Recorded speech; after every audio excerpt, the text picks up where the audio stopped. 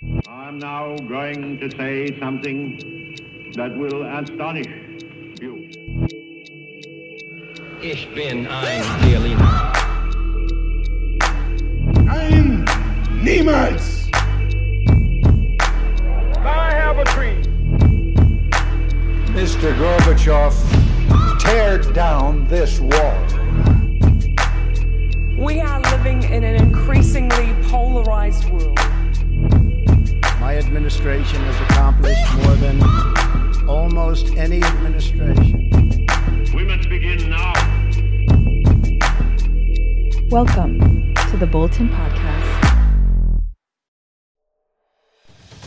Ladies and gentlemen, welcome to a new season of the Bulletin podcast. This is your producer, Hussein Al-Mallah, and here's what's coming up. So every time you have a photo or a picture of the same person, the system will compare them and try to realize if they are the same.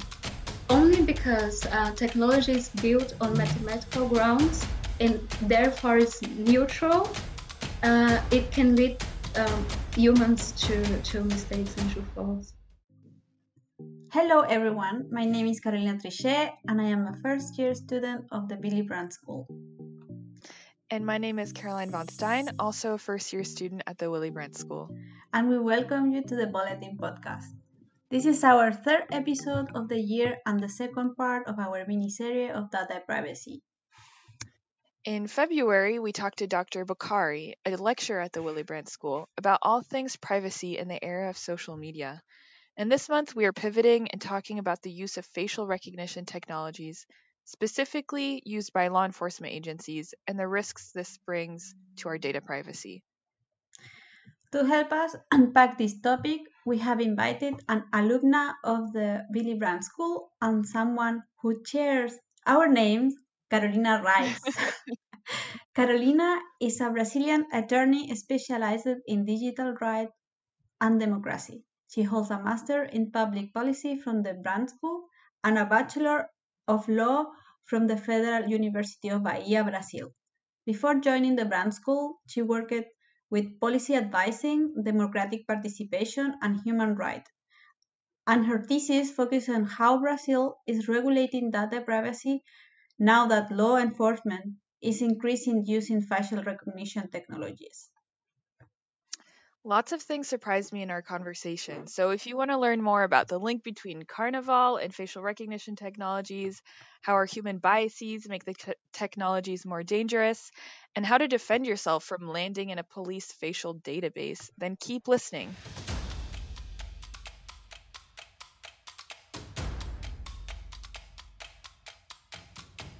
Carolina, thank you so much for being with us here today. Your thesis focuses on facial recognition technologies, specifically in Brazil, and the implications on data protection laws. I found your thesis really fascinating, and before we get into the nitty-gritty, I wanted to know what sparked your interest in the issue initially. Yes, sure. Thank you, Carolina, for having me here. It's a pleasure to make this interview for the Bulletin. And regarding your question, it's really funny because when I was working at the government of my hometown, I started to deal with issues regarding technology and digital policies.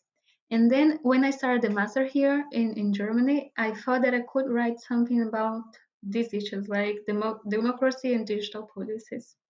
And then I was looking for a topic for my thesis. And this topic about facial recognition was a trending one in Brazil because as many people may know, Brazil is really famous for Carnival. And the first time that facial recognition was used successfully in Brazil was in Carnival, that they could really find someone using the technology. So I thought, okay, I'll just have the opportunity to write about something that is really trending and in a context related to the best part in the world. Party in the world, or at least the best, the one that I love, which is Carnival. So it was a good excuse to start writing I wouldn't have thought your thesis all started with Carnival.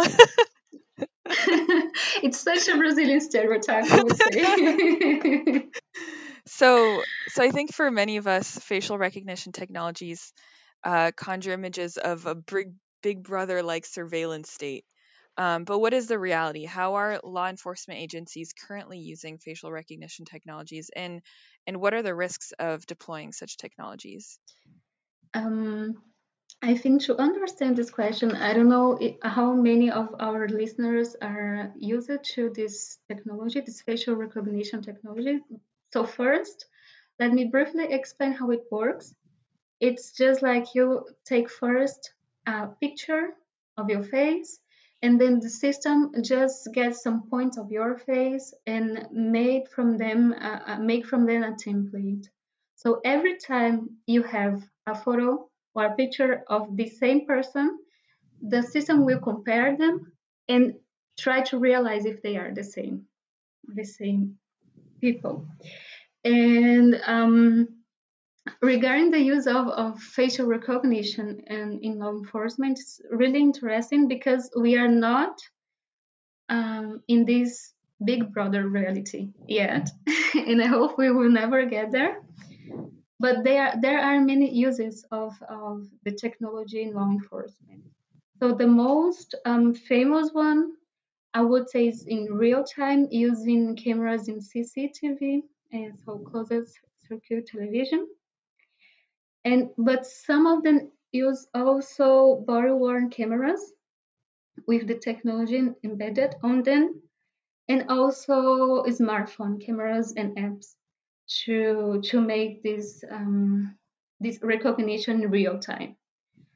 But some of them also use the footage that they record to make in the future. I mean, they record something now, and in the future they just use the technology in on this footage to try to recognize some people. They can also use pictures or videos gathered from social media.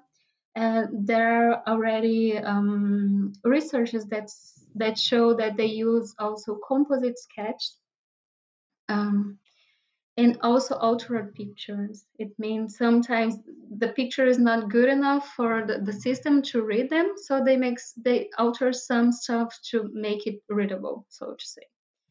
And it's interesting because the first thing that people may think about it is just like they would use only police watch lists. It means only people they are looking for, but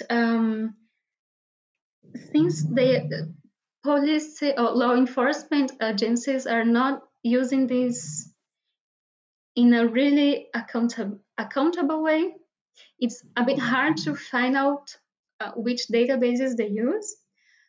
But it's already clear that many of them don't use only police watch lists. They also use driver licenses databases, social media, as I have already said, and other non-criminal databases. It means, from your question, you said that about the risks, and the most clear and the first one that people think is about false positive. It means when a person is misidentified. It means the system says that this person is A, but in fact the person is B. In this thing, when you put in the context of law enforcement, can have a lot of costs and a lot of risks for the person who was misidentified. For example, this person could be approached violently or not in the better way. Sometimes this evidence can be used in a trial. And also this picture, if of the identification, if it can be stored and can be used in the future for other investigations as well. So the first thing is this false positive risk. And it happens quite a lot because facial recognition technologies, they are not really are not yet really accurate. Sometimes, as many researchers showed, they have a lot of bias, especially related to race and gender. So the numbers of people rightly recognized in white men are way more higher than to Black women, for example. Another risk is related to the biometric nature of the data which is collected, because your face is hard to change. It's not every day that you make an operation on your nose or that you make something to really change your face. So it means if the technology is really advanced, every time that you put a picture or you're in front of a camera with facial recognition, it will recognize you. And in a context of law enforcement, it can, on one hand, be really helpful to find people whom they are looking for, but on the other, it can it just put the burden to society, because if you know that you have been observed or that you are observed, you're gonna change your behavior. So it's good because criminal behaviors can be avoided, but it's bad because legal activities may be held because of this approach of facial recognition. So you have loss of privacy in public spaces, for example. You have what is called a chilling effect, which is not wanting to exercise civil liberties and rights like assemblage and expression. And then you have also a movement that try to puzzle the facial recognition. So you have some researchers who created like algorithms to modify the pictures. So if you take a picture and you pass through these algorithms, they would modify the picture so the facial recognition technology cannot read it anymore. So it's helpful when you're posting something on social media, for example. And some people, especially when they're going to demonstrations or protests, they just paint their faces so they can avoid being recognized, for example. But can you imagine people just going with painted faces all the time on the streets? It sounds a bit ridiculous and it's not socially accepted. So it's the point of having the burden on society and not really on law enforcement. And the one point which make it even worse is what called data aggregation, and it means like you have the data of the face of someone. Then you just connect this data of this face data to the name of the person, and then to the address, and then you just connect to another database, which is drive license. Then you know that person can drive. Then you connect to social media. Then if you get connecting and linking, at some point you will know, for example, Caroline, that you have been in a party last week, just running your face on a facial recognition system. So this data aggregation related to this linking, this endless linking, is called function creep, and it has a huge impact on privacy and data protection. And finally, there is also risk of cyber attacks and security. So maybe if you have all these databases connected and you have a breach, what can happen? Some criminals can have the data of the whole population, including the face that you cannot change so easily, and all the data to make I don't know, maybe something really unexpected or really, really bad. And inside the security risks, we also have what Lynch from the electronic frontier calls as insider threat. So it means that sometimes the agents, the staff of law enforcement can use this information to find something not related to law enforcement. So I don't know, maybe you are a policewoman, Caroline, and then you just, okay, I suspect that my boyfriend is just getting out with another person. So let's check here if I can find some information or if I can use the cameras on the streets to find out where he's going. So there are a lot of risks in this use of facial recognition in law enforcement that we have to take into account when we deploy it. Yeah, wow. That's a lot of risks, and there's a lot to unpack just within everything you mentioned. I found it fascinating to learn that there are new technologies altering the pixels so that your image can't be taken online and used for these law enforcement purposes, which I found really interesting. I wanted to go back to one of the risks you mentioned about our own human biases infiltrating into these new AI technologies, um, which is complicated by something you call technical neutrality, or I mean, it's a common term that you mentioned in your thesis. Could you explain what technical neutrality is and how it fits into the discussion on facial recognition? Yes, sure.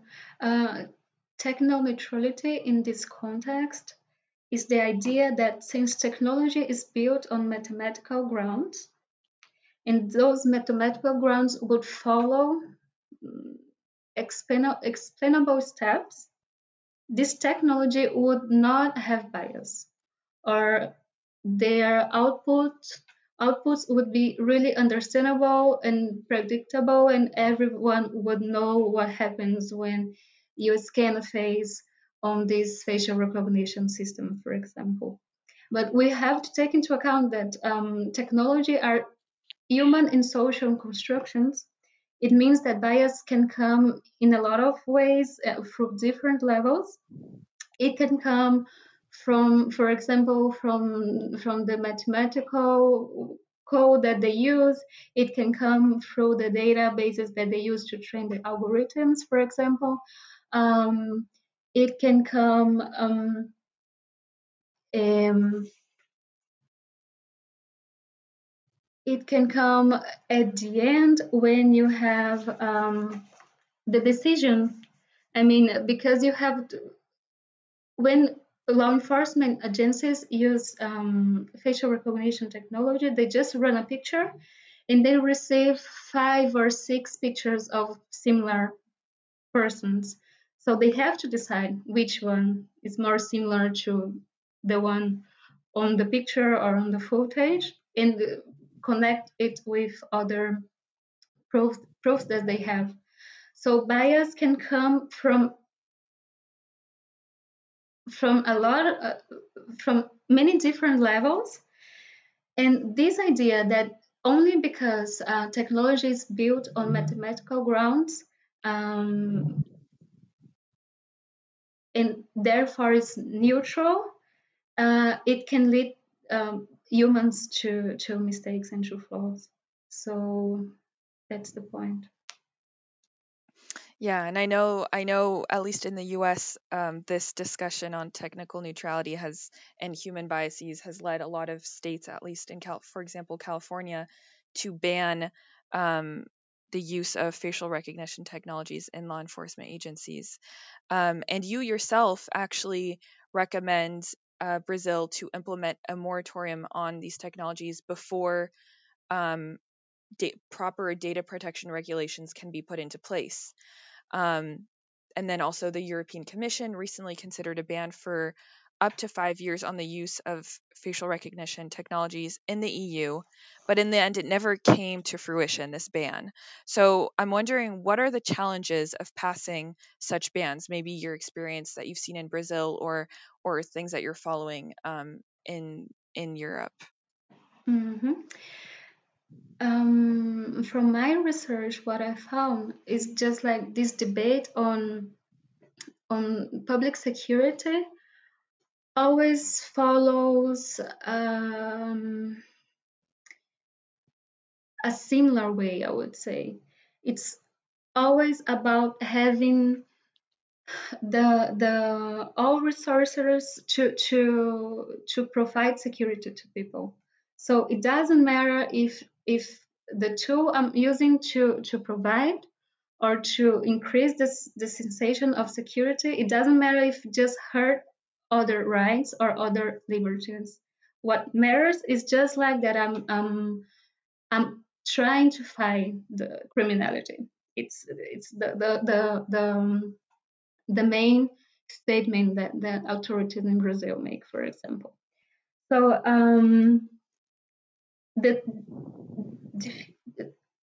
it's hard to find for a ban or for a moratorium when you have when you always have the positive results published. So, for example, when I said about the carnival, for the listeners who don't have an idea, in Brazil, carnival is really big. So you can imagine that every day it's a 7-day party, and you have every day thousands and thousands of people just passing on the streets and just celebrating carnival. Can you imagine that you just scan, I don't know, 10,000 faces to catch one person that was in a police watch list? I mean, 10,000 faces every day for 7 days, 7,000 persons whose faces were scanned, and you only could find one person. But what they say is just like, they don't publish that they have scanned 70,000 faces. They just say that they could find this one person, and therefore the technology is good for law enforcement. So this is one point. They say that the technology really works. And the second point is that they start to deploy the technology without notice. It's something that happens really often in Brazil. Suddenly, they just say that the police department of the state A is using facial recognition. And when people start to look for information and try to find how it's working, they don't provide any information or any really transparent information, and they are just using this without any previous debate with the society. So it's also related to what is called normalizing technology, in the sense like they are already using. Sometimes they find people, sometimes this technology is useful for law enforcement purposes. So why would we fight against it? Some civil society organizations, they have some outcries. Sometimes these outcries work, sometimes they don't work.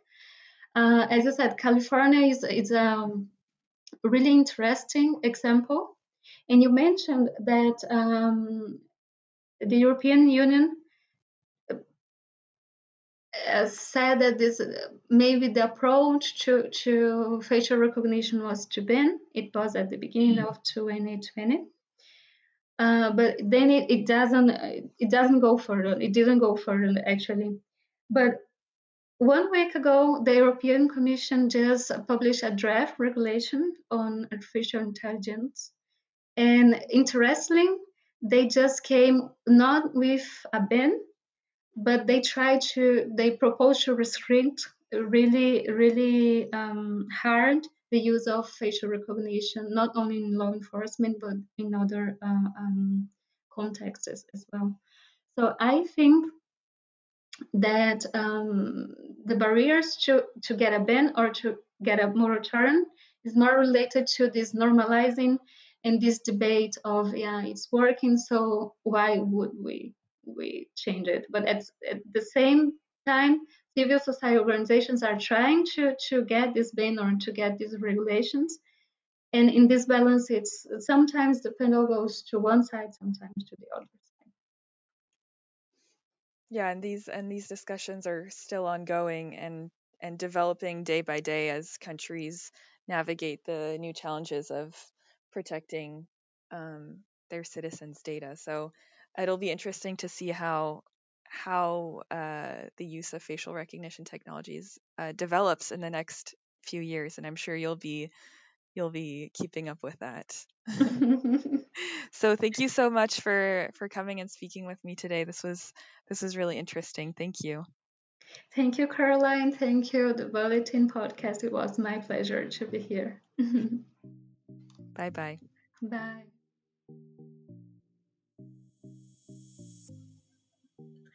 Wow, that's really interesting. A lot of information to reflect on it. Definitely. Do you know if law enforcement uses facial recognition in Chile? Not at the moment. It is a discussion that is just started in Chile. It is very late in the subject. We do not have a law for data protection, for example. Yeah, from our discussion earlier this year, that seems to be the case for many countries. What strikes me most is that the same uncertainties exist when it comes to regulating other kinds of new technologies like social media or self-driving cars. Yeah, that's true. Nowadays, more regulation should be imposed regarding the social media and the new tech. But for sure, that will change rapidly in the next 10 or 15 years. Yeah, that's the hope. Okay, so that's it for us today. We don't have any announcements for this month, so we just hope everyone has a successful start to classes, and we send our thoughts to all the second-year students who have started their master's theses. You have to say thank you. Oh, thank you!